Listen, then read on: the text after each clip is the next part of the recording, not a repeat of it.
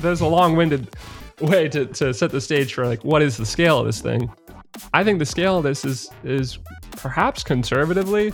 I think it's probably ballpark correct.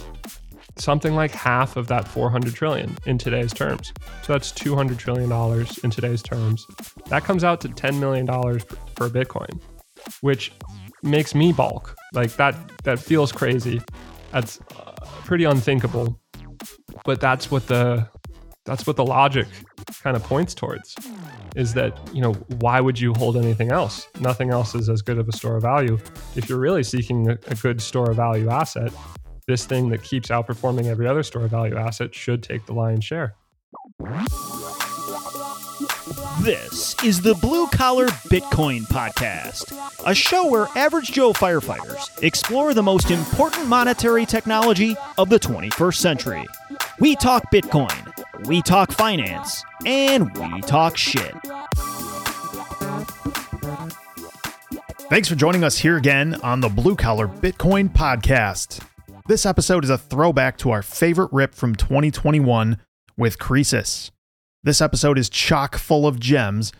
Dan and I felt it was worth repeating for the portion of our audience that may not have heard it. Dan is busy having just had a baby boy, and I am preoccupied with travel to Bitcoin 2022. I hope to see you all there. In this episode, Dan and myself, Josh, rip with Croesus about how Bitcoin is a once-in-a-civilization event. We absolutely love how Croesus frames the current day in the digital revolution to the 1860s gold rush. We think this is an accurate depiction of just how early we are in this changing of the guard. We feel this is the perfect conversation to help normal people truly understand the importance of this digital revolution, and especially why Bitcoin is so fundamentally important.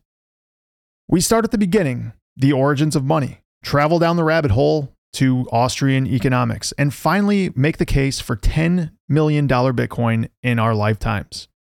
As always, we impart how important it is to do your homework and make your own conclusions. If you do, we are confident that you will agree. In a world that is literally filled with trillions of dollars of negative yielding bonds, with record inflation, you better get your head in the game and do your homework. Bitcoin is the best savings technology in the history of mankind. With the current macro backdrop, you either get on board or you get left behind. Holding fiat over the next 10 years is going to feel like chewing on glass and staring into the abyss.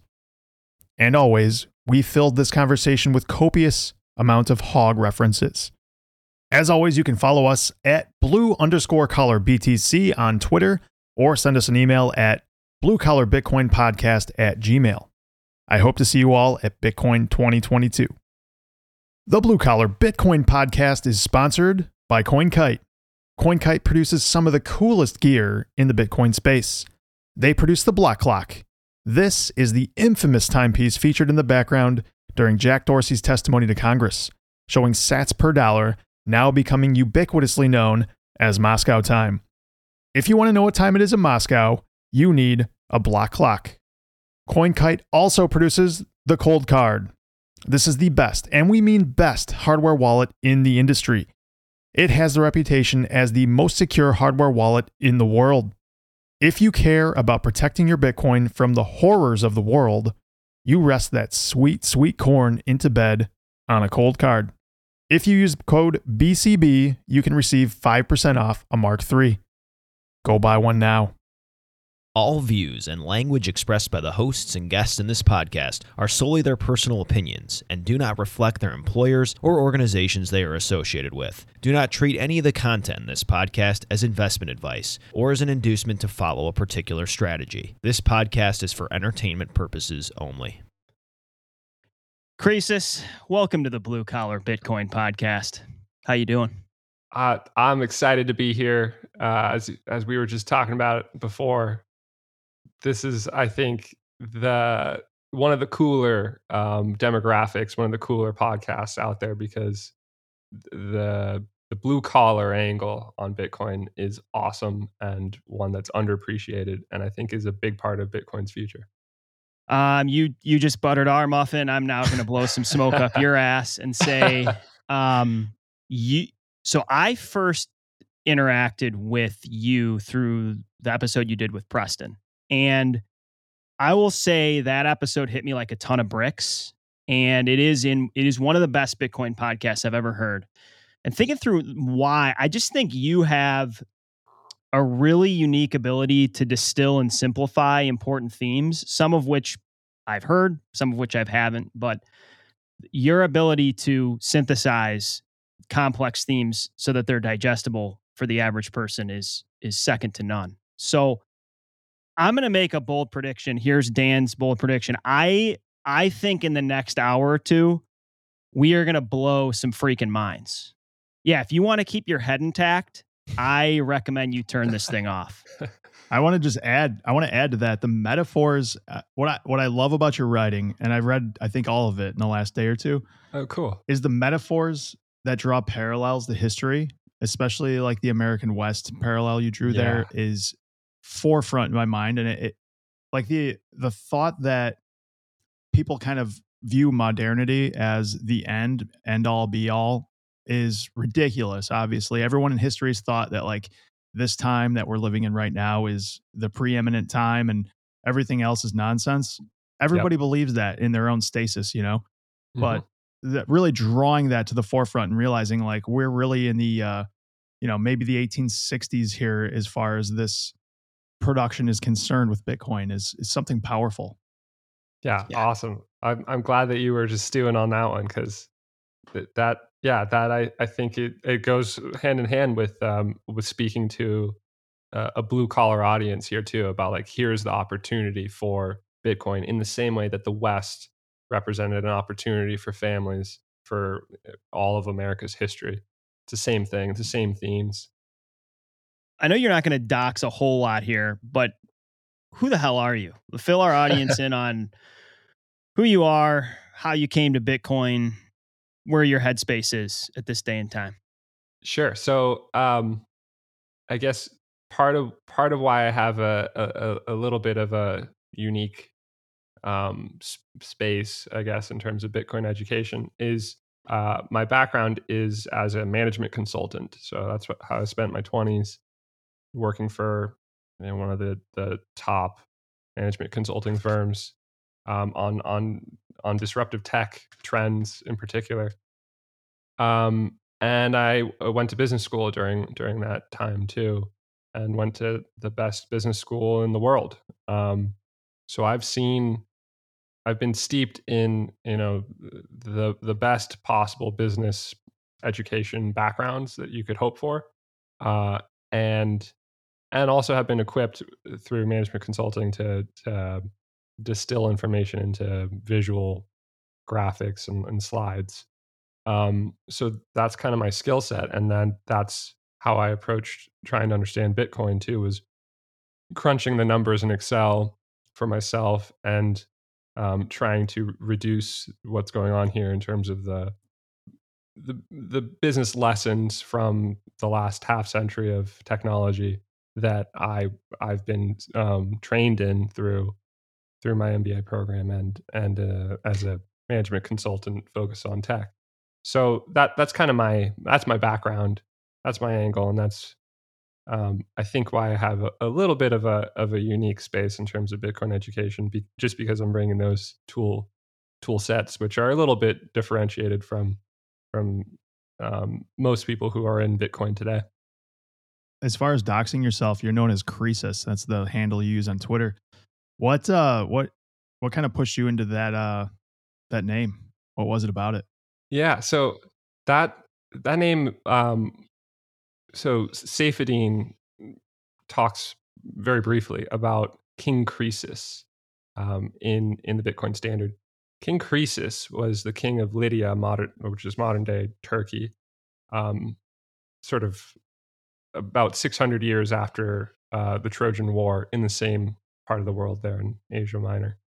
And Croesus presided over a big landmark step in the history of monetary technology, where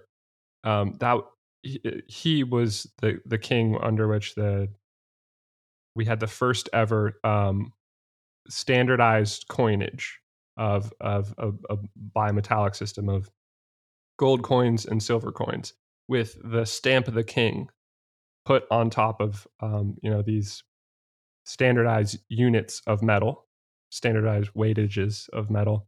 And that was a big step forward in money, because before that time, if you were going to engage in trade, you had to, I don't know, get out your bag of gold dust and weigh it, right? And somebody would have to trust that you hadn't put some lead in the middle of that bag of dust also. And so there was this friction involved in evaluating what you were being offered if you were about to conduct trade.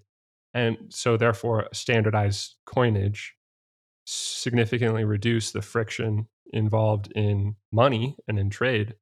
And when you zoom out and think about the progress of monetary technology through history, that's a big stepping stone of making money better and then making money more useful. And so I thought about, so that hit me as like, Bitcoin is another stepping stone in this long lineage of money getting better through the natural evolution of superior monetary technologies. And people embrace those things because they have advantages like reducing friction in trade. And with Bitcoin, Bitcoin reduces friction in digital commerce, but also much more importantly, reduces the problems inherent in alternative forms of money like inflation with the dollar or centralization with gold. So that's why when I read about King Croesus, it struck me as wow, this is a historical example of how improvements in monetary technology inevitably win. And so my choosing that name, that handle, is a nod to that anecdote and also the history of money. That's an incredibly well thought out handle. Like most people would be like, "Oh, my dog's name was Sam, so it was Sam 0132." So basically, what I just took from that, Croesus, I just checked it out. King Croesus was 560 BC. So basically, what you're saying is we're staring down the barrel of a once in 1,000-year event here with Bitcoin. This is essentially an ice age, is what you just said. Yeah. VJ likes to talk about. I've tried to corner him on this one, but he always dodges it. He talks about Bitcoin as the biggest advancement in monetary technology in 1,000 years, and in my mind, that doesn't make sense because I can't think of an advancement that was bigger ever. So I like looking back 1,000 years. This advent of standardized coinage was 2,500 years ago, and maybe you could say that's a top 3 or a top 5 advancement in money. But I think Bitcoin's bigger. So I think it's bigger than a once in a millennia. I think it's once in a species. It's a transition from analog money to digital money, and that only happens once. Yeah, this is like a type 0 to type 1 species event where you go from like harnessing less than the energy of your sun to the entire energy of your sun. What is it, the Kardashev? Right. Yeah. And Dyson spheres and that whole idea, which I think, I don't think it's direct, but it is an indirect fuel for that kind of, I don't know, it's a tailwind to the rapid advancement of energy production for the world, because Bitcoin mining creates such amazing incentives for any unused energy to be monetized. I just got chills up my spine. It's not going to be the last of this conversation, Croesus. So you've been on record, I've heard you say it a few times. Bitcoin isn't about technology. It's about money. What do you mean by that? Yeah. So I started as an altcoiner. I started as an Ethereum person. Some people at business school were buzzing about Ethereum, and so I looked into it, and I went down that rabbit hole for a while. And then Bitcoin outperformed Ethereum in 2018-19, and I was forced to dig deeper to try and understand why is this technologically superior Ethereum smart contracts, yada yada, can do everything. Why is it being outperformed now by old boomer coin Bitcoin?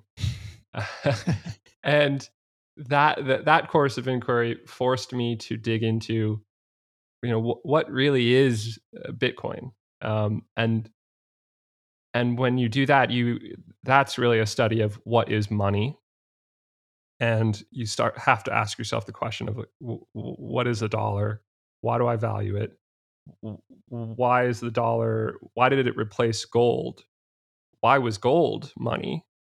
And then you start to really get into, okay, so what are the properties of money, and how does a commodity become money?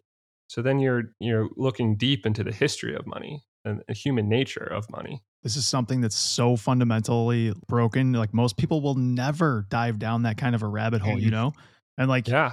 Nick Szabo's piece on shelling out. I don't know if you've so read that, good. but Oh, yeah. that is like a momentous piece written 20 years ago, long before any of this stuff was even.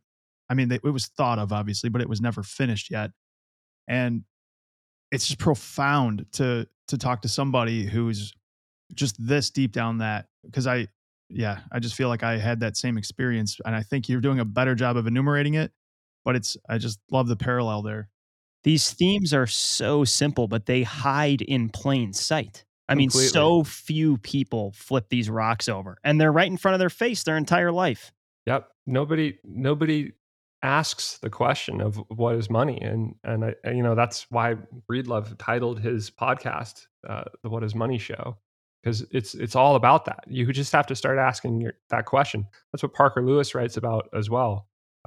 Once you start really asking yourself that, and you start to turn those stones over, it leads you to Austrian economics, which is this sort of archaic, forgotten, much maligned form of branch of economics that in our modern central bank controlled economies, economists love to poo-poo on, because fundamental to Austrian economics is the inability of central bankers to print more money.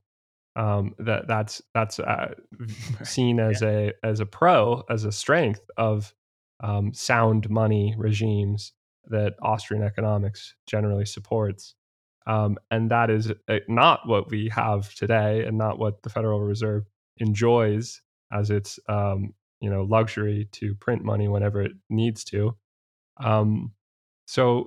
So Austrian economics has been forgotten in time for the most part, and sort of kicked to the side. But really, that branch of economics is the study of free market money, right? It's the study of how does money come to be in society, and what makes good money. And that historically has meant figuring out why gold emerged through thousands of years of human history as the dominant, the de facto money for all of the world.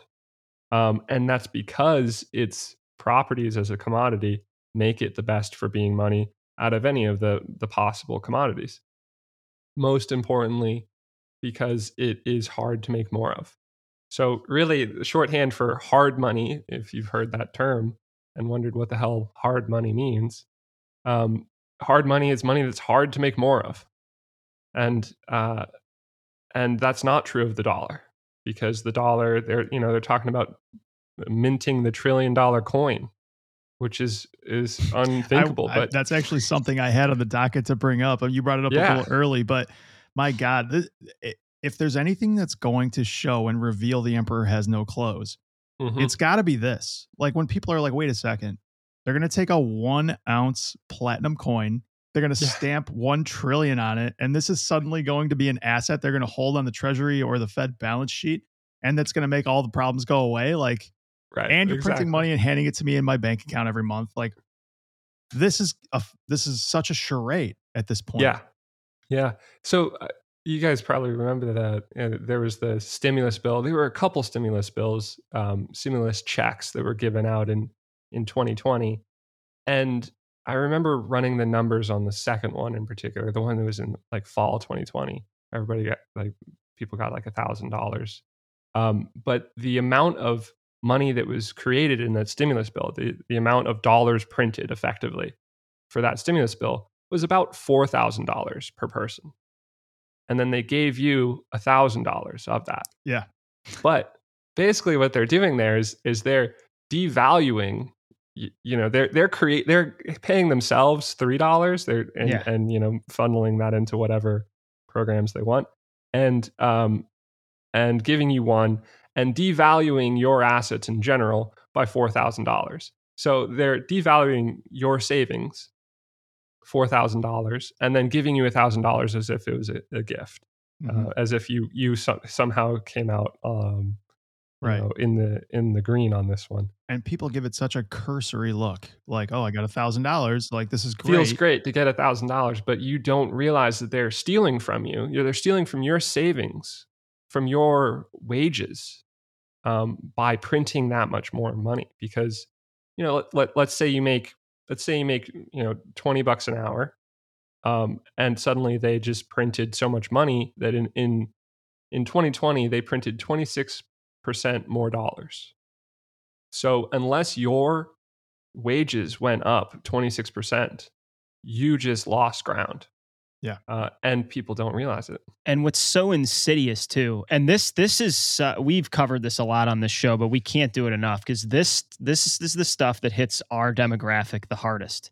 Unfortunately, our demographic is some of the least prone to understand the inner workings of this reality, and it hits us the hardest. And when you say, okay, M2 money supply goes up 25% in a year or whatever, that what's so insidious about it is that it doesn't necessarily mean that insertion, that money sloshing around is going to appear right away. Right? It's right. Gradual. It seeps in gradually. And I mean, even a lot of our peers at work, it's like, I promise you, your buying power is going to get devoured over time if you don't do something about it. Well, it's like the young guys at work are having trouble buying a house. Yeah. Like they just can't afford to buy a house, at least not something decent, Or at least it looks a lot different than guys that have been on the job 20 years had a lot easier time getting their first starter home than the average dude today. But that's happened slowly, right? I think it's going to start speeding up. And we often say that hamster wheel is just, it's spinning faster and faster and faster. And then you add in all the incentives that currently exist and the ease with which you can just way over expand in terms of how much you're spending and how easy it is. It's like people have no free cash flow. They have a salary with a very hard ceiling, and they're going to be in an inflationary environment in the future. That's where we're kind of on the lifeboats, Josh and I, screaming back at the Titanic saying, exactly, you at least need to take a hedge position to start thinking these realities through because they are significant. Yeah. And that phenomenon is squeezing blue collar guys more. But it's also squeezing my MBA classmates. Like, we're in our 30s and most of us can't afford a house. And I went to the best business school in the world. That's crazy. Like that's unthinkable 20 years ago. But what this comes back to is, the last generation had a different set of economic circumstances that they needed to navigate through their careers. And the biggest of which was in 1981, interest rates were 15%. So your mortgage was like 18%, something crazy, right? Like that's credit card rates. And that meant that people couldn't pay much for a house because the payments were killer. So house prices, you could buy a house for $20,000, $50,000 in 1981. And that house, if you just held it to today, where interest rates have been driven down in a pretty much straight line since 1981, down to zero, effectively 0% now, that same house is $1 million plus, right? Like in California, where I am, that's the case. And that's unthinkable because all you had to do was just start to build equity in a house. And then maybe you had a 401k, maybe you didn't, maybe you just relied on home equity.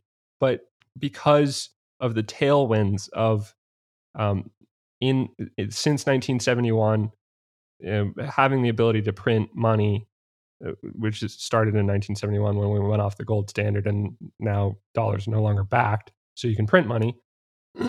They've been able to manage down interest rates, which is a tailwind for equity, for real estate prices, and for equities markets in terms of their valuation. So for the last 50 years, the 40 years really, the winning strategy has been just build your portfolio of real estate and invest in your 401k and build your stock portfolio. And the monetary policy does the rest of the work for you, right? Because we've been driving down interest rates, and your valuations are going up. And so if you just did that formula as a blue collar guy in 1981, you're doing well today. But if you're just coming up today, if you're a young guy who's starting out and you think that the same strategy is going to work for the next 40 years, you're shit out of luck, because there's no more room to drive interest rates down.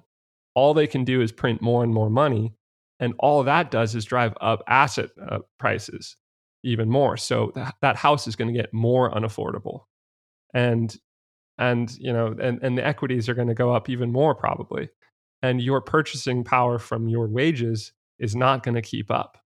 So you're shit out of luck if you want to play the same formula that your dad or your grandpa did. Yeah, and that's obviously very negative. If you're playing the same playbook and you're not paying attention, you're going to get taken to the woodshed, and it's not going to be good.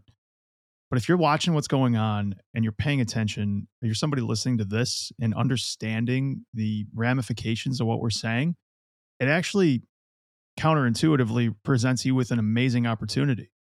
Yes. You've got an opportunity here, if you're understanding and tracking with us, to get yourself in a position to probably, we've been talking about this is like a once in a civilization event for a new money to be bootstrapped from nothing. And you could get on that life raft, on that train, and ride that thing to some serious profit if you understand the implications of all the things we're talking about right now. And it's vital that you do.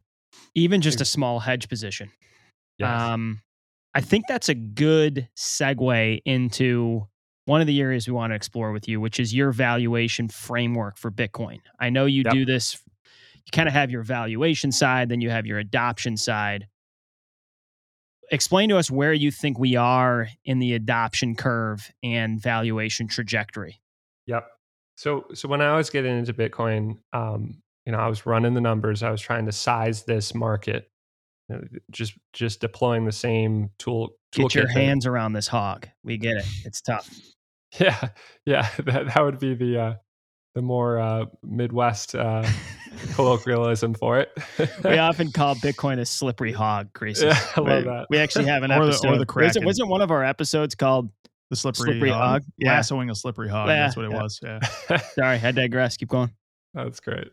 So running the numbers, kicking the tires, trying to figure out, okay, what's the potential size of this asset, this market? Wait, can you do us a favor? Like in the future, I've heard you say, run the numbers, kick the tires, just throw in there, get your hands around the slippery hog. That's your wrestle the slippery hog. Third installment of your. All right. Yeah. You got it for the future.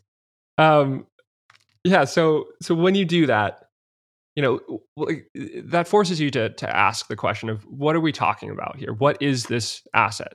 And what does it mean to people? So it is digital gold. Let's call it that for short. It's more than that, but let's call it that. Meaning it is the best store of value in the digital space.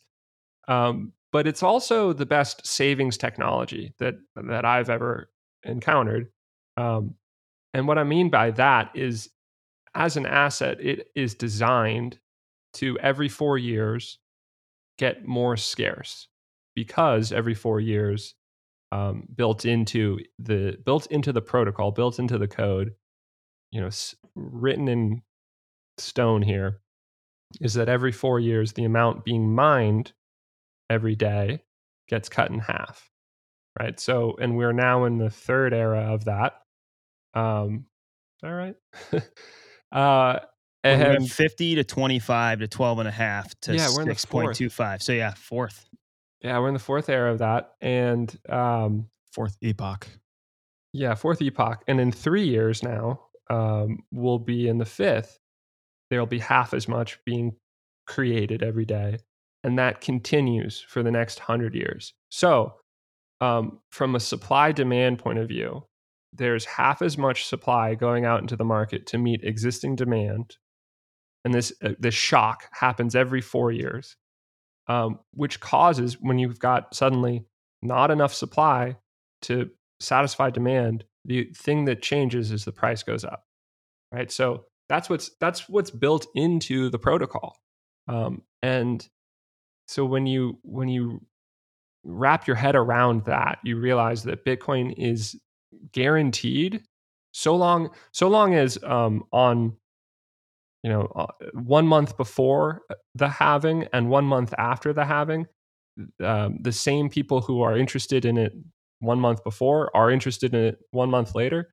There's the same amount of demand.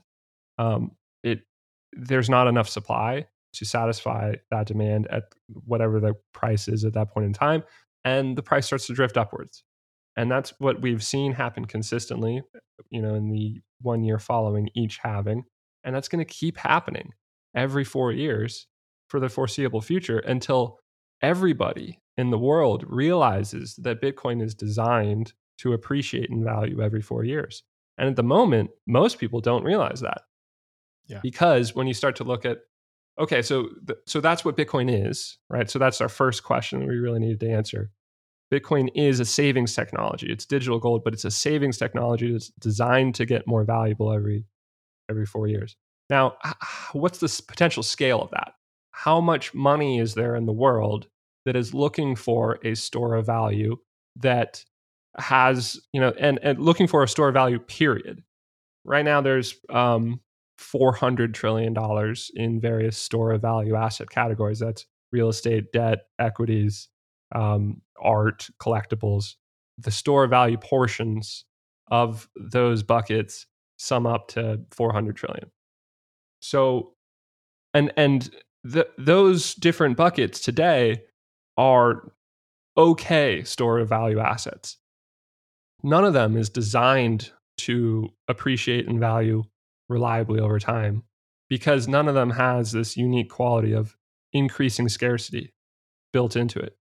And that's fundamentally because it's only possible to have to design a system of increasing scarcity in the digital space, right? In the analog world, you have no guarantee that you can't make more of something over time.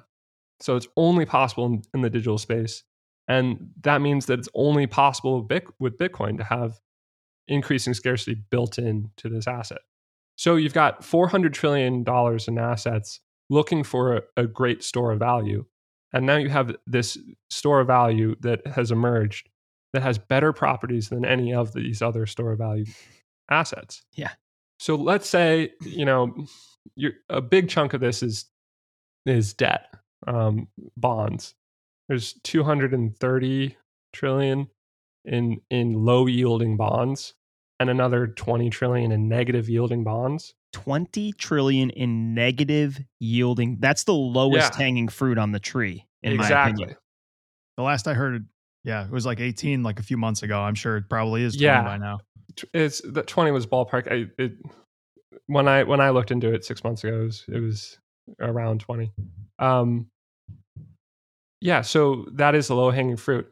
The majority of that money should, in theory, shift to an asset that has a reliable, a guaranteed design of appreciating over time, just based on its supply mechanics, rather than taking a negative 2% hit every year, just because they have no better idea of what to do with it. So the bulk of that should shift. That's also true of all of the bonds, the debt.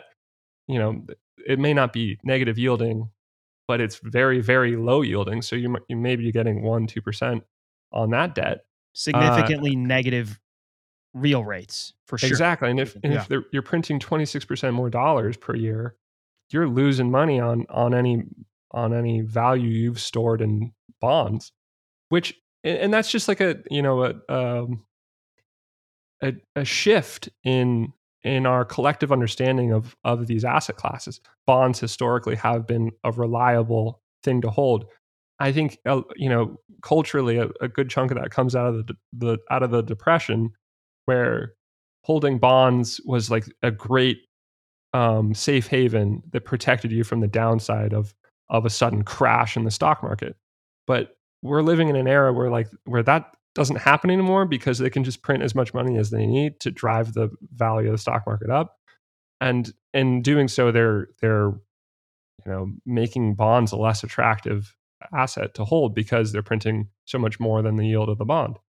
So anyway, you've got 250 trillion of bonds sitting in a shitty asset, something that's yielding nothing compared to the amount of money that's being printed today, and that's going to continue. So as bondholders keep watching Bitcoin go up, they're forced to individually recognize at some point in time that this Bitcoin thing keeps going up. It keeps outperforming the bonds that I'm holding. And at some point, I'm going to switch. I'm going to sell my bond and move that money into Bitcoin. So there should be a shift, an osmotic flow of value away from these inferior store of value assets towards this unmatched store of value asset who has this unique design of guaranteed appreciation of value because of its supply mechanics that no other asset can match. So there's a long-winded way to set the stage for what is the scale of this thing. I think the scale of this is perhaps conservatively, I think it's probably ballpark correct. Something like half of that 400 trillion in today's terms. So that's $200 trillion in today's terms. That comes out to $10 million per Bitcoin, which makes me balk. That feels crazy. That's pretty unthinkable. But that's what the logic kind of points towards, is that, why would you hold anything else? Nothing else is as good of a store of value. If you're really seeking a good store of value asset, this thing that keeps outperforming every other store of value asset should take the lion's share.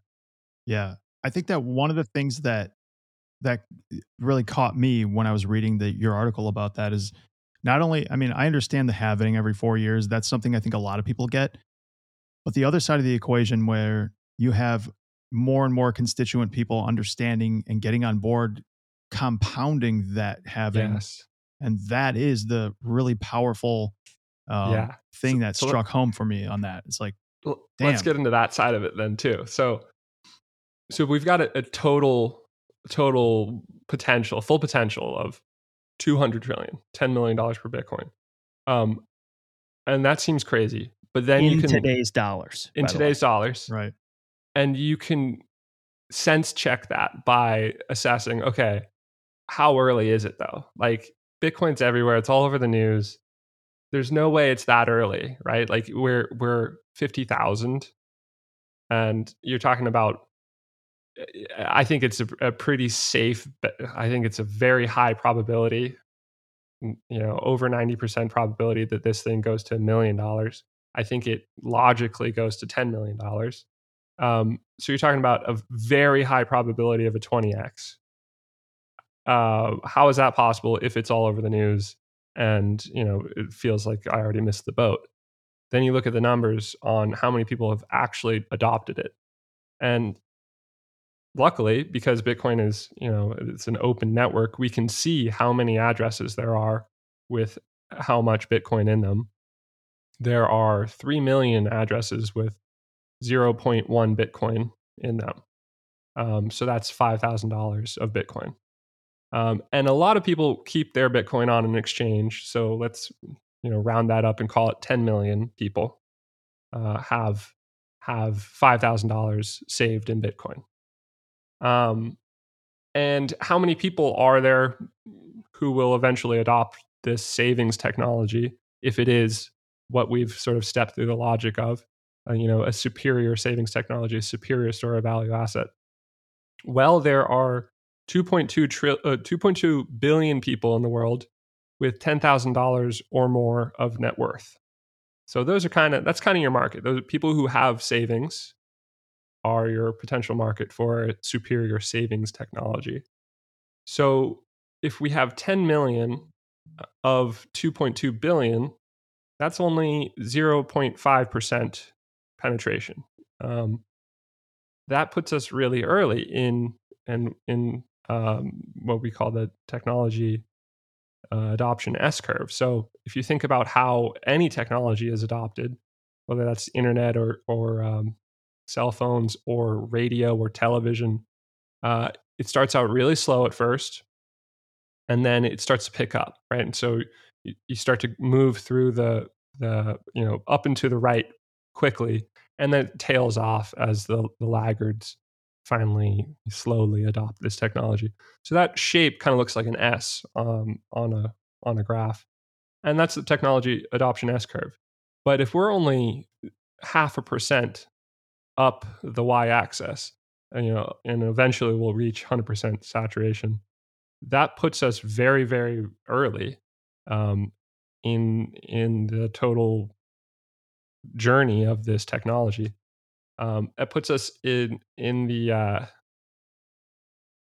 in the first half of the innovators category of adopters. If you have innovators as your first 2.5%, and then early adopters, and then early majority, late majority, and then laggards in as the sort of cohorts of people who eventually adopted technology. We're still in the first part of the first chunk. So even though it feels late, it's still very early for Bitcoin as a savings technology. And that's why there's so much opportunity for everybody today to wrap their heads around it now and take advantage of how early it is and how little most of the world still knows about Bitcoin and the opportunity that it creates for them, their families, and their financial futures. I think you are spot on with the fact that the level of Bitcoin entrenchment is massively over exaggerated. You hear statistics like the 100 to 180 million people. When I think through just my small circle, I see a lot of people that have tiny Bitcoin positions, almost just like gambling on FanDuel, just something on their phone that they don't give a shit about. The number of people in my life that actually have a meaningful Bitcoin position, or a position that they view as an actually important investment, is so much smaller than that broad scale of people that have some level of involvement. That's the beauty of on-chain analytics. And I understand, like you said, we don't know how those wallets like Coinbase are divvied up, but the level of involvement on a meaningful scale is still so incredibly small. And another thing you hit on a few minutes ago that we beat this drum just hard as hell, but it is so true, and it is unique to this specific asset. All you have to start with somebody is, do you think demand is going to go up? Like, do you think that demand for the first truly internet native, censorship resistant, bare digital asset is going to go up over the next 10 to 20 years? If your answer is yes, which I think you're crazy if your answer isn't yes, once you kick the tires on this and get your hands around the hog. If your answer is yes, buy some, because it's mathematically guaranteed to go up in price. And this is such a simple theme. You do a great job covering it, but I just don't think people have wrapped their heads around programmable, algorithmic, inelastic supply schedule. It is the first time we've ever encountered this, and it's a big fucking deal. Yeah, spot on. We don't have any basis for comparison, and so like when I was early in my Bitcoin journey, it would have made me very uncomfortable to hear, oh, this thing is mathematically guaranteed to go up. That just sounds Yeah, like a dumb. Just scam, sounds right? stupid. Uh-huh. Yeah, It just like the sounds, $10 million a coin thing yeah, sounds sounds stupid, idiotic. and that's why guys like us cop out. It's funny to say this. We cop out and say, "Oh, it'll reach gold's market cap, and it'll be $500,000 a Yeah, coin." But the it's so reason much we do easier that, to the defend reason that. I Yep. do that is just so I sound sane. Because truthfully, understanding the fundamentals, if this thing goes to $500,000 a coin, I promise you, it's not stopping there. Right. The hog And has gotten out of the pen. yep. And that's true at every price level too. Like, I think you could reasonably say at $1, if it gets to $100, this thing's going to go to 1,000. And if it gets to 10,000, it's fucking made it, and we're going to 100. I can't remember who said this on a podcast I listened to recently, but when you're sizing up an investment for like a VC fund or whatever, one of the first things that they're talking about is total addressable market. Like, okay, what is the size? How big did this thing get? So like, am I going to waste my time on this, or is it worth my time? And as you enumerated with some of your articles here, like the total addressable market for this thing is literally the entire world. Like there's Yeah. there's It's nothing in the of world value. there's no investment in the world that's ever had an addressable market the size of this. This is the whole hog. This is everything. Yeah. How many Yeah. times do you think we're going to say hog in this episode? How many hog I mean, references let's can end you it, dude. weave in Let's- here? And we warned you about profanity. We didn't warn you about how many times we would say hog. We're hog maximalists in this episode. All right, from here on out, we just refer to it as the Kraken. Croesus, your buddies from Yeah. school and shit, they have to think, like, when you throw numbers out like this, they have to think you're off your rocker, correct? Yeah. Yes. They do. What's the status of those guys? Are they coming around yet? Where's Dan at? Give us a Dan update here. Oh yeah, the latest Dan update. I talked to him recently at a wedding, and he was trying to poke holes in the thesis, and I was like, all right, he's not there yet. But I knew that he's one of the bigger holdouts. I think there's a lot of pride on the line too for some of these guys, where if you take an anti-Bitcoin stance, or like the Bitcoin is going to go to zero stance, there's no intrinsic value, then you're kind of forced to keep doubling down on that, or eat your pride. At some point you're forced to do that. So yeah, I think, my experience has been that when the price runs, some incremental slice of that group finally capitulates and buys some. They finally get on board, but they tend to do that after the price has been running so close to a local high, and then they suffer through the inevitable downturn after that. But that pride keeps them holding, and then they usually don't add in the downturn as they probably should, but they keep holding. And then finally, when the next rally happens, they feel great about it for the first time. So I think we're heading towards that right now with the bulk of my MBA friends. There's probably half of them who are in, even if they don't understand it yet, and they still think that I'm talking a little crazy. They can't avoid the fact that I literally called this shot, a year ago, and said this thing's going to 100, around this time frame, and here we are on our way. So, yeah. I feel like this is an appropriate time. Somebody, our Twitter conversation about it, people asking questions. So you mentioned your friends kind of buying in at some of the local tops. This person asked JT on Twitter, advice to new orange-pilled folks: stay humble and stack sats, or FOMO ape in? Yeah. So are we, what's your advice to this guy? Ape in right now, or just kind of dollar cost average this thing?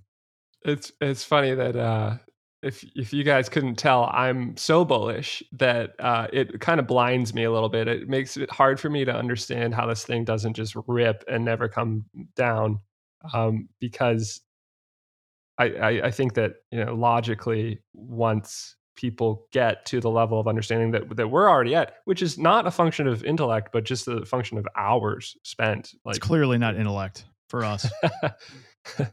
But I mean, it is. It's just hours in reading. It's. Yeah. I mean, we're compared to some Bitcoiners, we're nothing. But we have each spent at this point thousands of hours. I mean, we're definitely both north of 1,000 hours studying this. So, I almost every time I see somebody actually engage thoughtfully, they at least become interested. Yep, completely. And my favorite anecdote of that recently is Ray Dalio. So Ray Dalio heads like the largest hedge fund in the world, and after getting so much flack about you're missing something about Bitcoin, you're missing something.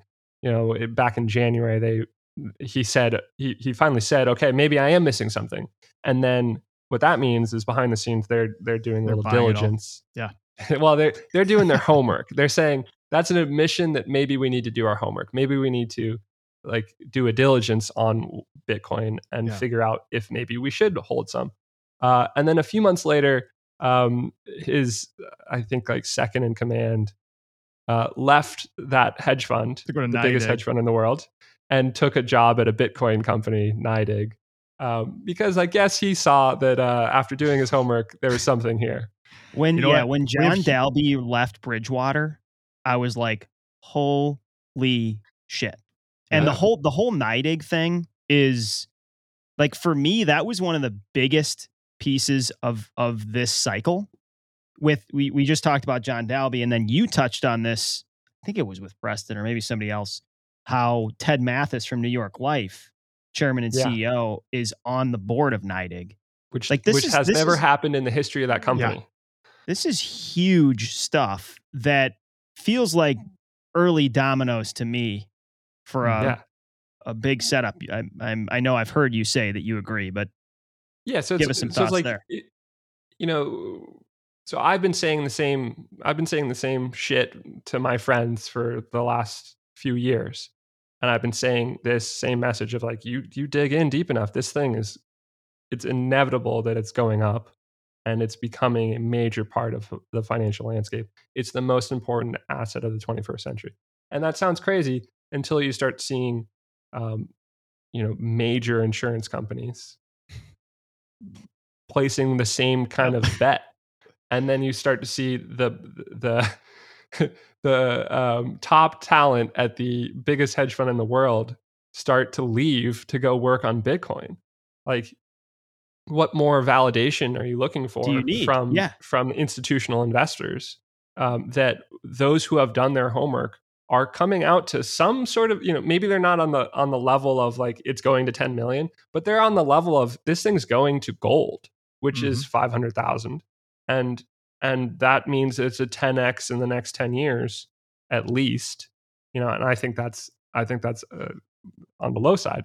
So that's what these guys are saying. These institutional investors who have spent their whole careers on Wall Street and in finance, managing assets, and yet it's still so early because people haven't done that homework, because it's uncomfortable. You have to really challenge your own assumptions. You have to dig into some esoteric knowledge about what is money, which we've taken for granted, and it challenges your ego because you are a successful person in finance and you think you already know it, and suddenly you have to relearn what you thought you knew but you realize you didn't know. So there's all these reasons why there's resistance to learning about Bitcoin, and that is why there's so much opportunity for the everyday man and woman to still be ahead of those at the top of Wall Street, just by learning about it now, just by being curious and steeping in the available knowledge out there about Bitcoin now. You can front run Wall Street and front run institutional investors. And that's indicated by where we are in the adoption curve, 0.5% in. But I think my favorite anecdote about that is when you run the numbers, you see that, how much Bitcoin is there per person on Earth? There's 21 million Bitcoin, and there's 8 billion people on Earth. That means there's 0.0025 Bitcoin per person. So that's 250,000 sats per person. And you can buy that today for $150. So you can get a person's worth of the digital store of value of the future, the most important asset of the 21st century, for $150. So, if Bitcoin takes over the world of money, it'll take a lifetime to accumulate that kind of. The average person will spend a lifetime accumulating that amount of Bitcoin. But you can do that with your, setting aside $150 from your monthly paycheck and stack a human's worth of Bitcoin every month, for as long as the price is where it is. And that's the scale of the opportunity for blue collar folks. You can stack humans worth of wealth by setting aside some of your paycheck. It's truly not too late. Like, that's something that I think so many people look at these numbers like it's 50, I don't know what it is right now, $50,000. I can't afford that. Like, that's such a misnomer to think that you have to buy an entire Bitcoin. Everyone, our minds logically just think that we need to get to one, but there's only 21 million of these things in the world. That sounds like a large number, but in the scheme of things, that is extremely scarce. Yeah. There's 45 million millionaires. I think it's gone up that was a number from a year ago. So it's more than that now. Yeah. There's not enough Bitcoin for every millionaire on Earth to have one, especially since most of them are already accounted for. There's only 10% left to be mined. And the scale of FOMO that's coming as the supply realities of Bitcoin start to really set in, is going to really shock people. Because if you think about, only 0.5% of the world has adopted Bitcoin as a savings technology. What does it look like when 10% of the world is competing for the same sats that are being mined every day? Right now, it's only 0.5% of the world of that market competing for sats that are being mined. And then in 3 years, there's half as many sats being mined, but maybe there's 5 times as many people competing for that. And that's how you get this 10x competition for sats over a 4-year period. So there might be 10 times as much competition for every Bitcoin mined 3 years from now, 4 years from now, than there is today. And that's just by looking at the numbers. So that's the scale of the opportunity in front of you. What you just enumerate is, correct me if I'm wrong, but is essentially some of the math that underpins Plan B stock to flow. So right? I did an analysis. So when Plan B put out his model in 2019, this was an institutional investor from the Netherlands and very quant driven, and that rang true to me as like this is familiar to me in terms of rigor and somebody who has a deep understanding of assets. So why the hell does he project this thing continuing at a 10x rate every 4 years? Because that's unthinkable. That doesn't make sense. You can't grow 10x forever. And so then I ran my own numbers of like, okay, what would have to be true? What does the adoption curve have to say about this? Where are we in terms of current adoption? What does it look like when a technology is adopted? Well, the bulk of the adopters happen in a 20-year period, or like let's say the next 20 years. So like if you take the internet, the World Wide Web was launched, what was it, 89 or something like that, and it took 10 years for it to really pick up, and then it went nuts, right? Nuts. As you hit some sort of inflection point in mainstream adoption. And then the following 20 years after that was the whole world, the bulk of the world getting onboarded to the internet.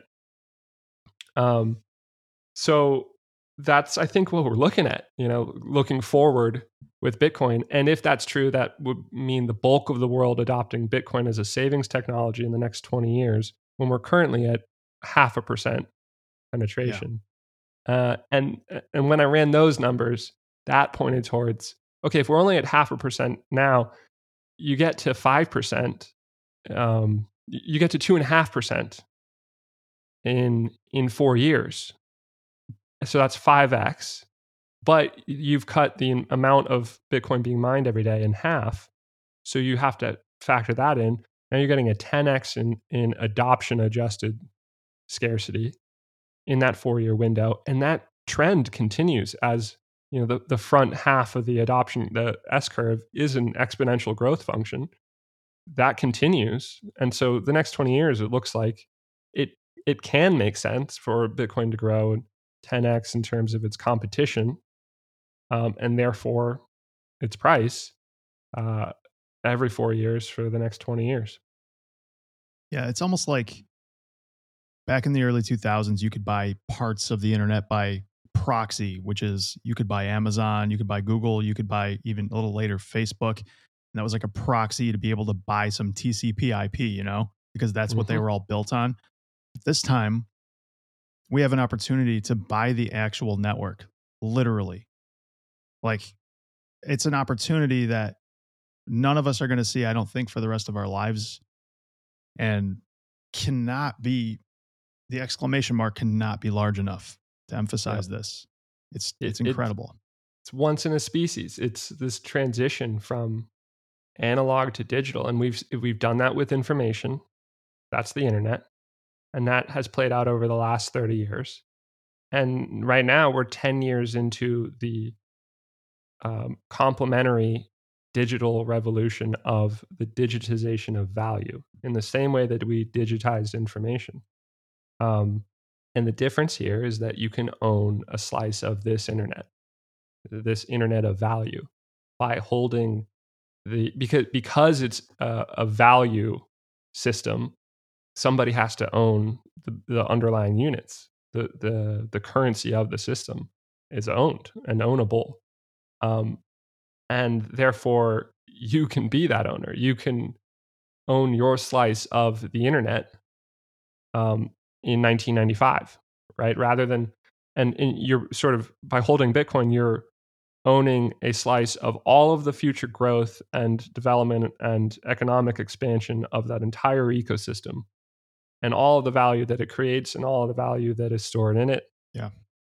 And you're just an early investor in that. Mind-blowing. Mind-blowing, yeah. It's almost like being able to own real estate, in an early time when and you get a whole slice of that growing pie in perpetuity. Yep. Like, it's crazy. Some people like to make the analogy of this is like owning a chunk of Manhattan back when it was New Amsterdam, back when it was just a trading post and empty land. Would you want to buy a few acres of Manhattan? Yeah, that'd be a great opportunity. The analogy that I like to make is to the American West. And so we touched on this at the top, but from the point of view of Americans in 1803, America was complete, right? We had cemented this Eastern Seaboard focused country of a constellation of states that had taken over all of the natural, land east of the Mississippi. And then the Louisiana Purchase happens in 1803. And suddenly the West is opened up for this, westward expansion, this manifest destiny of American expansion from coast to coast.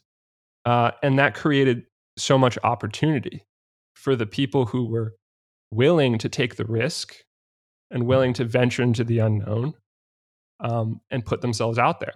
And so who were the people who benefited from early stakes in the American West? It wasn't the doctors and lawyers sitting in Chicago or even really more like Boston and New York at that time. They weren't doing that because they had too much to lose. and it was too risky. It was too unknown. It was too outside of what they had, built their lives around. So it was these enterprising, daring individuals who wanted to build a brighter future for themselves and their families that were willing to take the Oregon Trail, willing to go out to stake a claim of farmland in Oregon, and assume the risks that go with that.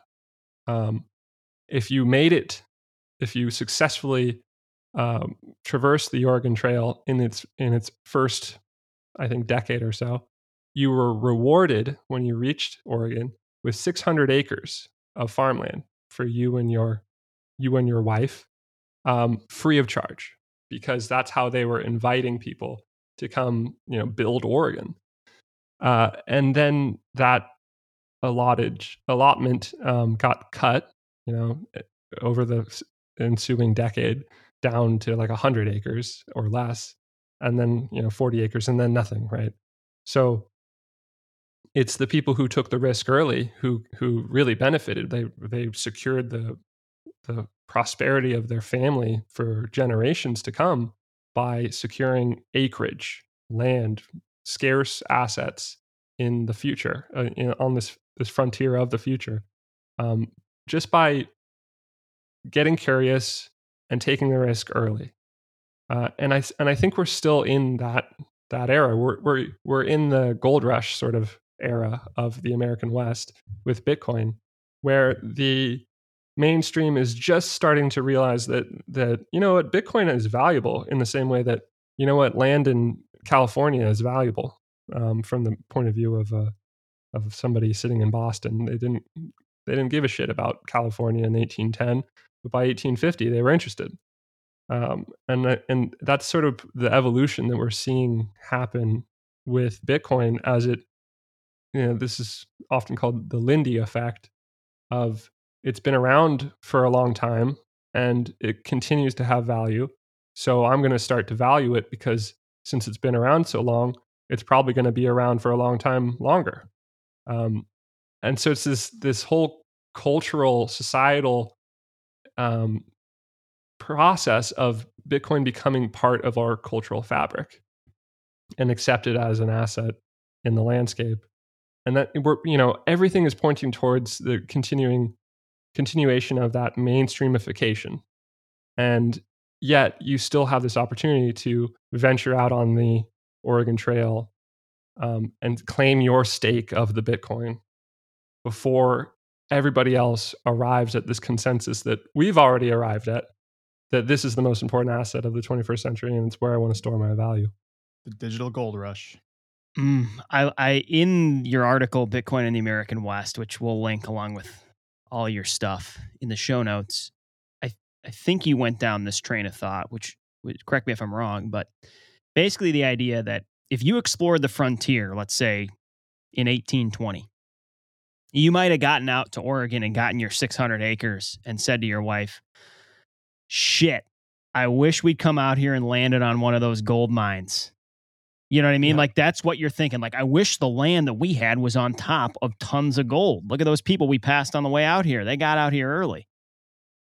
The same is true of a lot of people, I think, entering Bitcoin. It feels too late. Oh God, I wish I'd gotten in when it was under $1,000 or under $10 or whatever. And you want to just shake them. And I think this is what I was thinking after I finished your article, and say, you still have the chance to get your 600 or your 300 acres out in Oregon. Seize it, because it's going to seem remarkable in the future once this frontier fills out.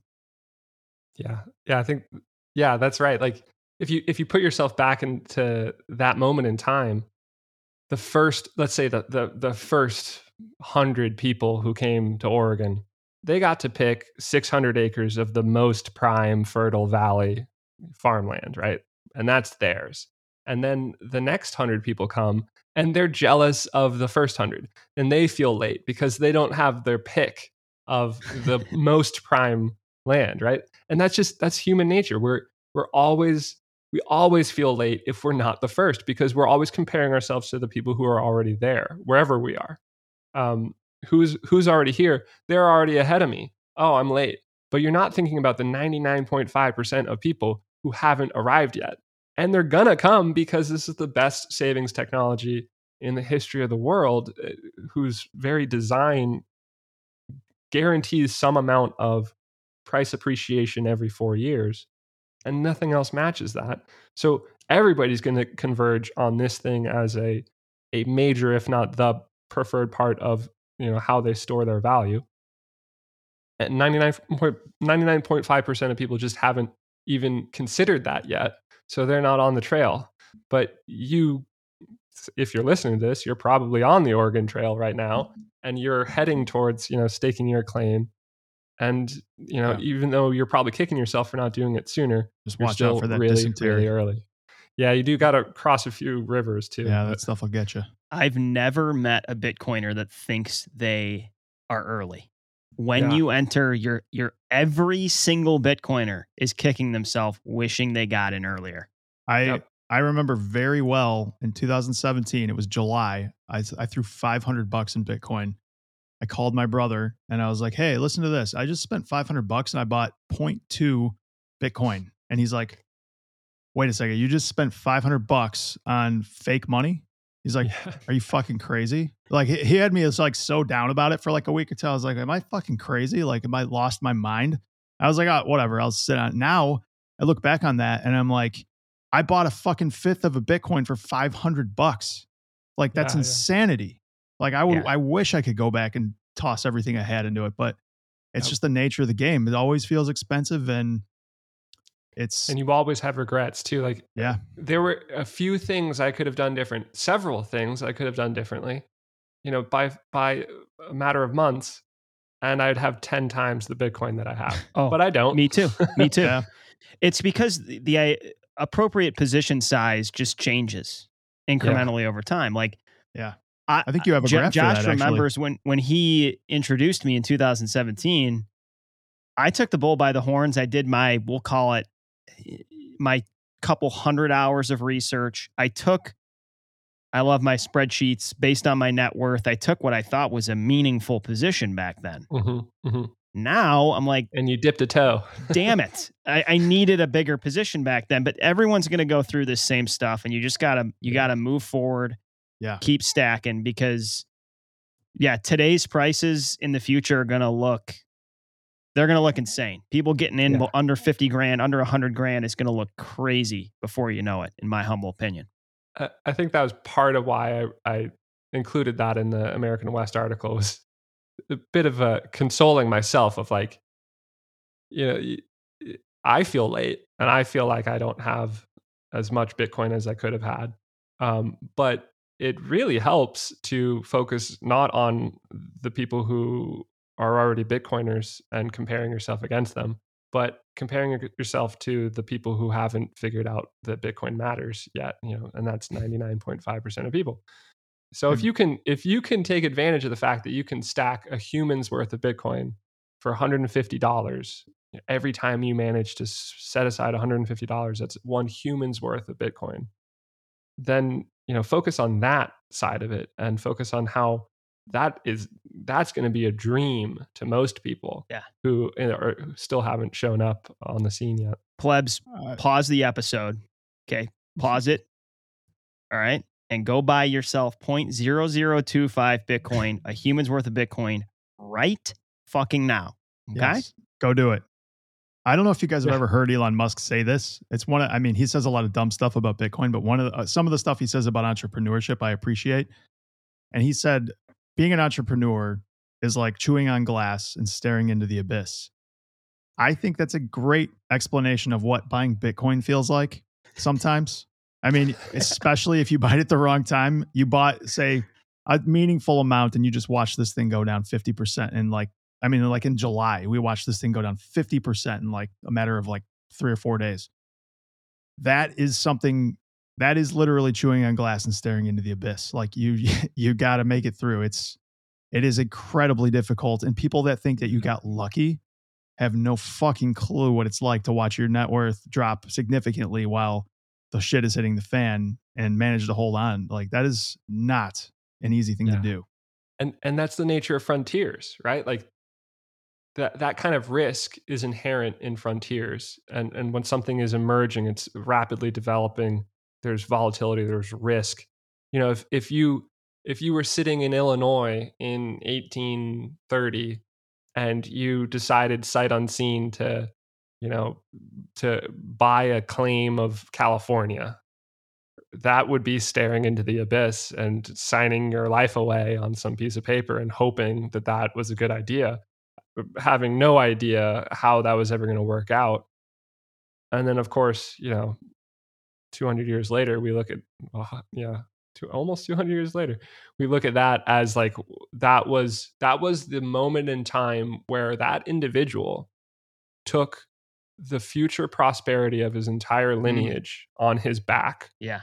And made a decision that I'm going to build a bright future for my family for generations. What you just said right there, I think, is incredibly meaningful, because I think Dan and I both feel that way about what we're doing here. And I think that is exactly what we intend to do with it. The lucky thing, though, it's going to be there's so many people that are going to kind of throw that at Bitcoiners who've been in the space for a while. I think that's one of the cool things. I'm guessing you agree, Croesus, about just doing a little bit to create some content in the space, because in a way it's a bit of a time capsule to go back on and say, like, we didn't just stumble into this. I just found this tweet I sent a few days ago. I said, years in the future, some might say you got lucky with Bitcoin. If by lucky they mean conviction built on hundreds and hundreds of hours of research and a diligent commitment to first principle thinking, then I guess they may be right. But is there an opportunity in front of us? Yes. Are we blessed to have been able to seize it? Yes. But the average Bitcoiner has not trusted they've verified, and they have earned the 620 acres out in Oregon, for sure, in my view. Yeah, fully agree. I want to talk a little bit more about yuppies, because I think that is your article, Why the Yuppie Elite Dismiss Bitcoin, I think is one of your most popular pieces. I know you explored it quite a bit with Preston. So I do have a number of close friends in finance from college. I played college golf, and a lot of golfers end up working in finance. So I have a lot of buddies, and they are, I think, one area. What's it? Borrow at 1, lend at 2, be on the course at 3. Yeah, hell yeah. So I am, like, Josh and I do talk, like, some of them are a little bit of a barometer for me, bellwethers, if you will. I am keeping tabs on what their thoughts are surrounding this. And I don't mean to dismiss them, because I greatly respect, admire, and look up to a lot of their views on broader markets and all that sort of thing. The thing that's been most compelling for me over the last 4 years is just how much the narrative has changed. And I'm interested if you have the same experience. Like, this summer, I was having beers with a buddy, and he's now using words like interesting to describe Bitcoin. Interesting, hedge position. And I'm like, bro, we had beers 3.5 years ago in this exact same location, and you were using words like idiotic, ridiculous to describe Bitcoin. I think you've forgotten how much your tone has changed on this. And I call it like my 3 I's. It's gone from idiotic to interesting. Eventually it will be imperative for people in the institutional space. I'm guessing you've sort of had some of that same experience with friends where they've just forgotten how much their descriptions of this asset have changed, even in a 2, 3, 4 year time span. Completely. I would say that interesting is the perfect label for like how they all. That's where we are right now. Yeah. Very interesting. And I think part of that is like, you know, in the back of their mind, there's regret that they didn't listen or take interest earlier, but now they would describe it as interesting. Yeah, that's what's happening with my friend group too. I think that's a function of the mainstream, and finance guys, people who are well versed in finance. I think they, you know, some of their signals for what is worth paying attention to are getting fired right now. Like these, you know, signals are happening where when you've got institutional investors taking interest, taking positions, taking board seats, and you've got people like Paul Tudor Jones, a legendary macro investor, saying, this is going to be the fastest horse over the next 10 years, and investors' goal is to be on the fastest horse. That matters. You got Bill Miller saying that, piggybacking on that, to say Bitcoin is not a horse, it's a Ferrari. Okay. So people who read the Wall Street Journal, or I guess more millennial style would be to pay attention to Bloomberg or Zero Hedge or whatever. Love Zero Hedge. Yeah, they're being inundated with all these legitimizers for Bitcoin recently in the last couple of years. And MicroStrategy is a big one of that too. And Jack Dorsey being such an advocate, and Square becoming a major part of Square's business, selling Bitcoin, and what that causes for Venmo, PayPal.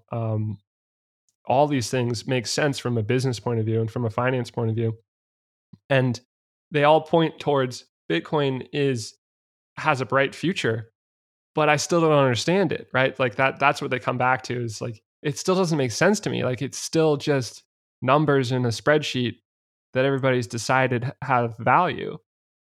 And I guess I think about it. There's a Da Vinci had this concept for a bridge. So it's called the Da Vinci Bridge, where it's there's no supports holding up the bridge. It's an interlocking of the pieces on the bridge that support each other, and in such a way that gravity then holds the bridge up, even though there's no legs for the bridge underneath it. And I think about Bitcoin as it's a Da Vinci Bridge of value, where you can't point to any one thing and say that's where the value is coming from. Like, it's the invention of digital scarcity. It's this function of increasing scarcity that has this game theoretic impact on how markets react, and this predictable mechanical supply-demand effect as well. And the fact that we're living in a digital age, and it's borderless, and it's non-sovereign.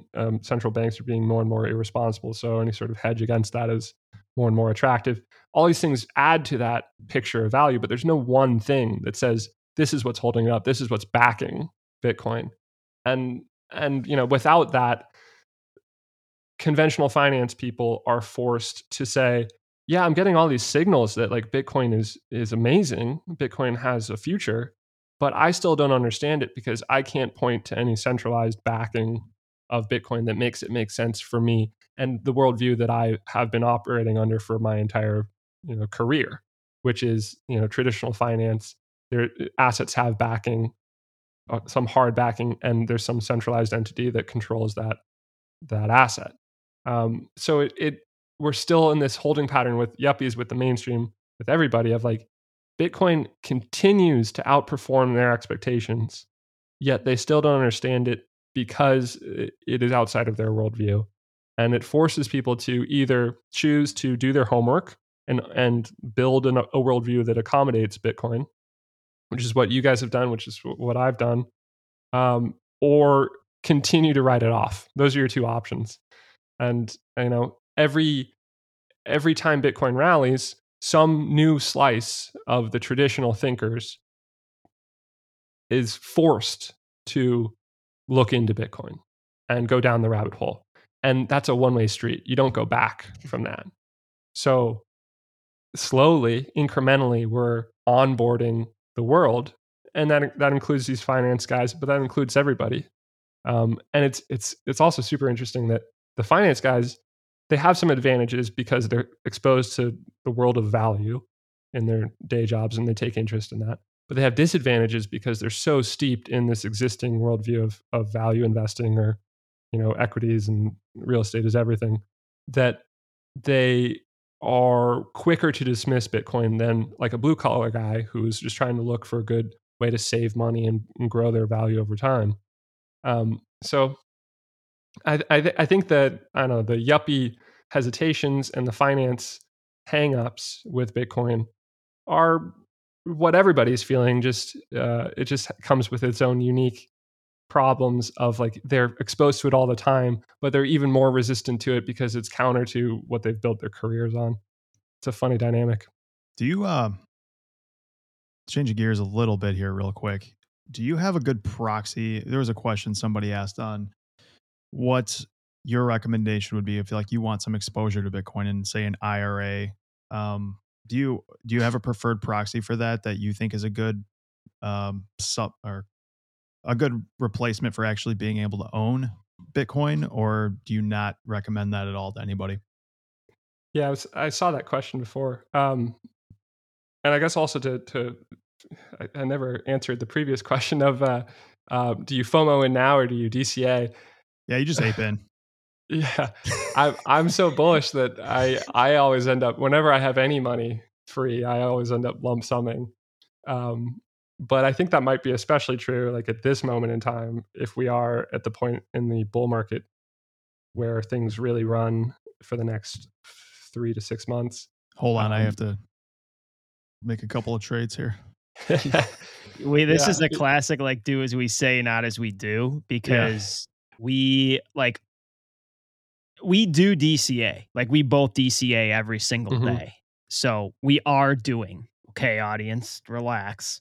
We're using Swan every day, but we have both aped in with reckless abandon in the past as well. I think that would be a fair characterization. You kind of just look at there's this asymmetric moment that anybody that really swallows the pill gets to. And you're like, okay. So I think this is the way to think it through for a lot of people. It's like, you need to be ready for an 80% drawdown, but then you also need to be ready for this thing to go 2, 3, 4x, like short term. I mean, I think that's where you're going with the rest of the year. Like, sure, we could go down to 21 grand, but we could also be staring at $194,000 Bitcoin at Christmas. So you kind of have to, very possible. You have to say like, am I going to be able to sleep at night? And I think once we're at whatever stage you really digest this thing, you kind of get in your head like what position you're going to need to get to sleep at night. Like that's different for each person. But for me, I was like, I'm going to need to get here or I'm never going to sleep again. Right. And so that's like what is the impetus for the chips going into the table. The caution with that though, is you really can't recommend that unless somebody has really grokked this thing, because somebody that does press the chips into the middle of the table and is unprepared for what this wild hog presents, they're going to get bucked. And then they're going to end up with an even smaller position. So for the average person that's just getting started, their snowball is just starting to roll downhill, I think my recommendation is DCA. But when they come to you and say, holy shit, I think this is going to be a huge, huge deal in my life, then you're like, okay, maybe it's time for you to pony up. Practically, I try to tell people I'm trying to orange pill to dip a toe. Just to buy $100. Whip out Cash App and buy $100 of Bitcoin and just watch it and then see how you feel about it. And then you're going to start to pay attention more, and then you're going to want to add to that. And that tends to be how I try to start it. But there is a point in time where you have to acknowledge that you are more bullish than you were before, because you know more than you did when you first started. And that means that you need to adjust your position sizing based on your new understanding of this thing, rather than holding on to I'm going to keep a hedge, and everybody goes through that. And I think it makes sense to try to be cognizant that that's happening to yourself and act on it when it comes, because you can delay and miss out. Okay, so to answer that other question of a proxy for 401k exposure, MicroStrategy is a good answer, and GBTC Grayscale Bitcoin Trust is a good answer. GBTC obviously has its 2% management fee per year, and it's trading currently at a discount. I don't remember how big of a discount. Depending on how big of a discount it is, that could make more sense, because if you follow the logic of, if price runs to new all-time highs and there's retail interest, suddenly, again, as there always is when there's new all-time highs, people are going to try to get exposure to Bitcoin. And the easiest way to do that is by pointing some of their stock portfolio to GBTC, and suddenly demand for GBTC goes to premium rather than discount. So you could be getting a good deal on GBTC today. MicroStrategy also seems to have like a higher beta than Bitcoin, meaning that it does the same moves as Bitcoin, but has a higher volatility to those moves. Yeah. Meaning higher amplitude. And so the same sort of effect. And that's just because there's so much retail money that when things are hot with Bitcoin, they're trying to get in somehow, some way. And the two best ways to do that. What about mining stocks? Do you have any opinion on those, like Riot or Mara, or what is it, the other one? Hut 8? I don't know enough about those to really weigh in on them. I think they operate under a similar sort of a similar sort of dynamic, and that's helped by the fact that this is a phenomenon in the gold industry too. That like a way that people get exposure to gold, like Warren Buffett did, was actually to invest in gold mining companies, because I guess it feels like you're owning a more real asset that way, and I think that's part of the mental gymnastics that traditional investors go through when they're looking at Bitcoin. And part of that, a good chunk of them find more comfort in holding Bitcoin mining companies rather than, the underlying Bitcoin asset. But, if Bitcoin does take over the world of value, you're going to want to hold the underlying. And so, if you're thinking about how do I get just an incremental amount of exposure by pointing some of my 401k towards Bitcoin related assets, awesome. But don't discount writing. Don't discount stacking sats as like the primary approach. Yeah, I do think it's imperative for people to hold the actual bearer asset and to take ownership of some of this protocol. It goes back to some of our earlier conversation. Like, here's your chance to own some of the Internet of Value, to have a piece of TCP/IP, if you will. And if you just have exposure through your retirement fund in GBTC, like, yeah, that might be a great first step, like you said. But this is an open source protocol that's going to scale to extreme heights, and there could be a lot of opportunities and privileges that come with actually having a piece of the protocol. The other thing, like, we have been exploring, and I think these are great products, holding the underlying in, say, a Roth IRA or a 401k through like an Unchained Capital. And I think that's something I'm going to continue to explore. I'm not currently doing that. Currently, I have my cold storage Bitcoin position. I have my retirement funds, which are largely in just a traditional equity portfolio with a small GBTC position. I could see moving into having underlying in say a Roth or something. But there is also like, are you going to want to do something with this before you're 59 and a half, especially if we're talking about these valuations? And so I think for me, I'm just kind of talking out loud here, the best way to move forward with free cash flow in Bitcoin is just to buy spot Bitcoin or DCA and throw it on a hardware wallet. You guys kind of agree? Is that sort of where your heads are at? Yeah. Yep. I agree. I think that people that ask that question are probably have a significant amount of money in an IRA and they can't withdraw it because they're not old enough. So they're looking for a way to get exposure. And yeah, it makes sense. Totally. Yeah, agreed. Croesus, I'm kind of curious, and feel free to not answer if you're not comfortable. But so you did this management consulting thing. You are obviously have become just a Bitcoin mega bull. And what does the future hold for you personally? Like, have you already? Are you planning to pivot your time, energy, and talents to Bitcoin full time? Like, where are you sort of at personally, without providing too much detail on what you think your trajectory is going to be? Yeah, this is where Bitcoin creates this um, interesting existential reflection for everybody who gets deep enough down into the rabbit hole. What I'm on the Bitcoin standard, right? That's my unit of account. And if Bitcoin does what I think it's going to do, there's a certain amount of personal freedom that that I have to a limited extent today, and more so in the future, if Bitcoin goes in the direction I think it's going.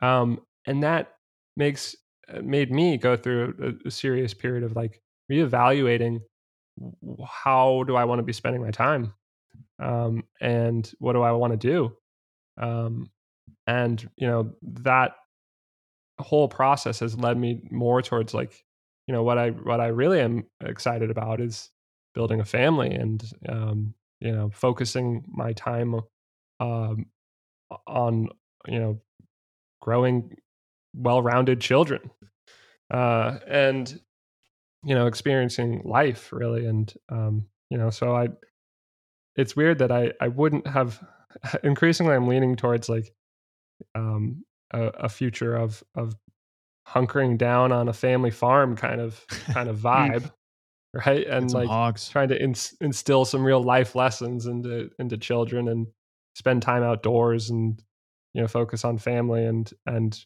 building a community and whatever in that way, rather than in the rat race, which is what the fiat standard um, led me towards, right? Like if you're existing in that world, you're chasing purchasing power, you're chasing assets, you're trying to grow your career, your personal net worth faster than the money printers are printing money.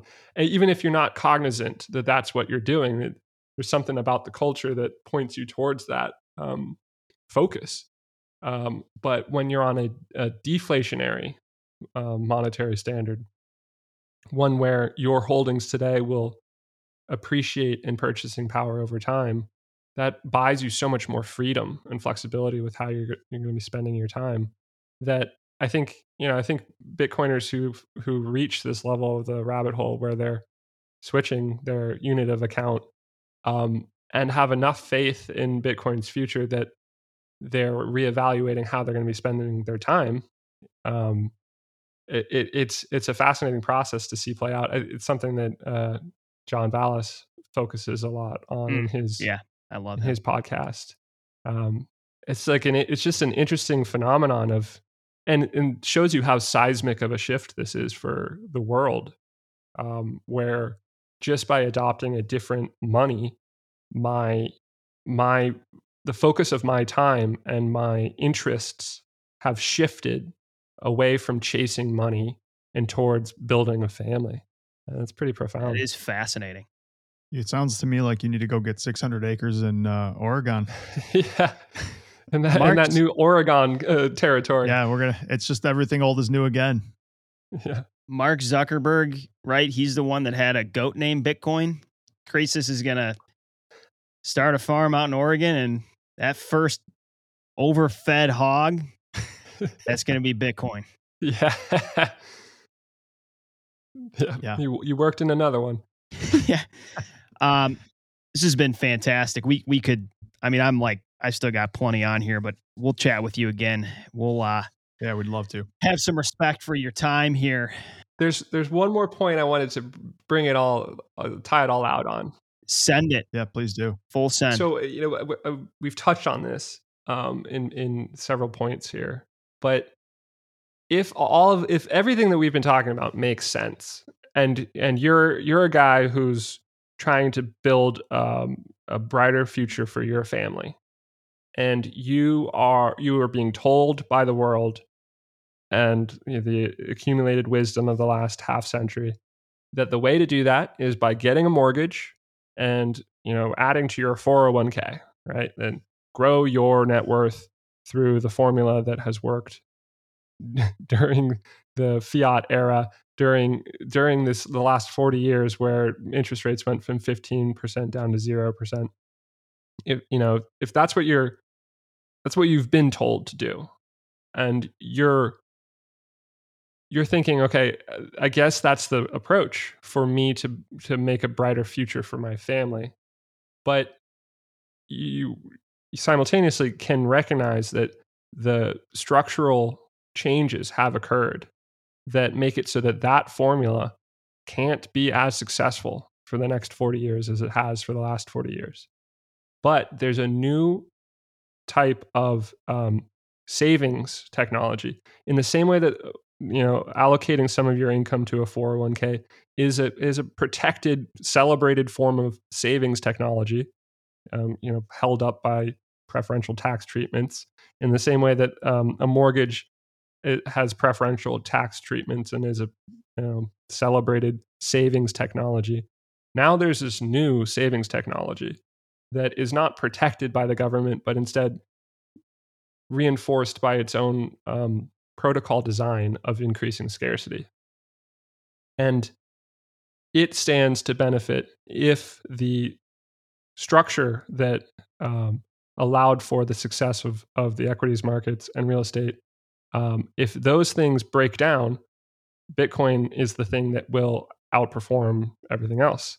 So I guess the challenge is to the listeners out there of like, if you're trying to build a brighter future for your family and trying to figure out what are the best savings technologies for you to engage with, is that pointing as much as you can to your 401k? Is that, taking on a big mortgage and hoping to grow that home equity? Or is it taking a stake in this new savings technology that has increasing scarcity built into it? In part because it's new, and in large part because most of the world doesn't get it yet. So, what's the best path for you and for your family and for building a brighter future for generations to come? I think we both know Well the said. answer to that question, and very well said. Yeah. At least get started on the path. At least dip your toes in the water, and from there we know what this thing does. Yeah, and recognize that the status quo is for you to remain on the path that other people have told you is the right path, and was the right path over the last 40 years, but can no longer be the right path based on the hard and fast realities of where the economy is today and the monetary system and where interest rates are today. Yeah. Amen. Give us a handoff to you. Where can people find you and interact with your thoughts?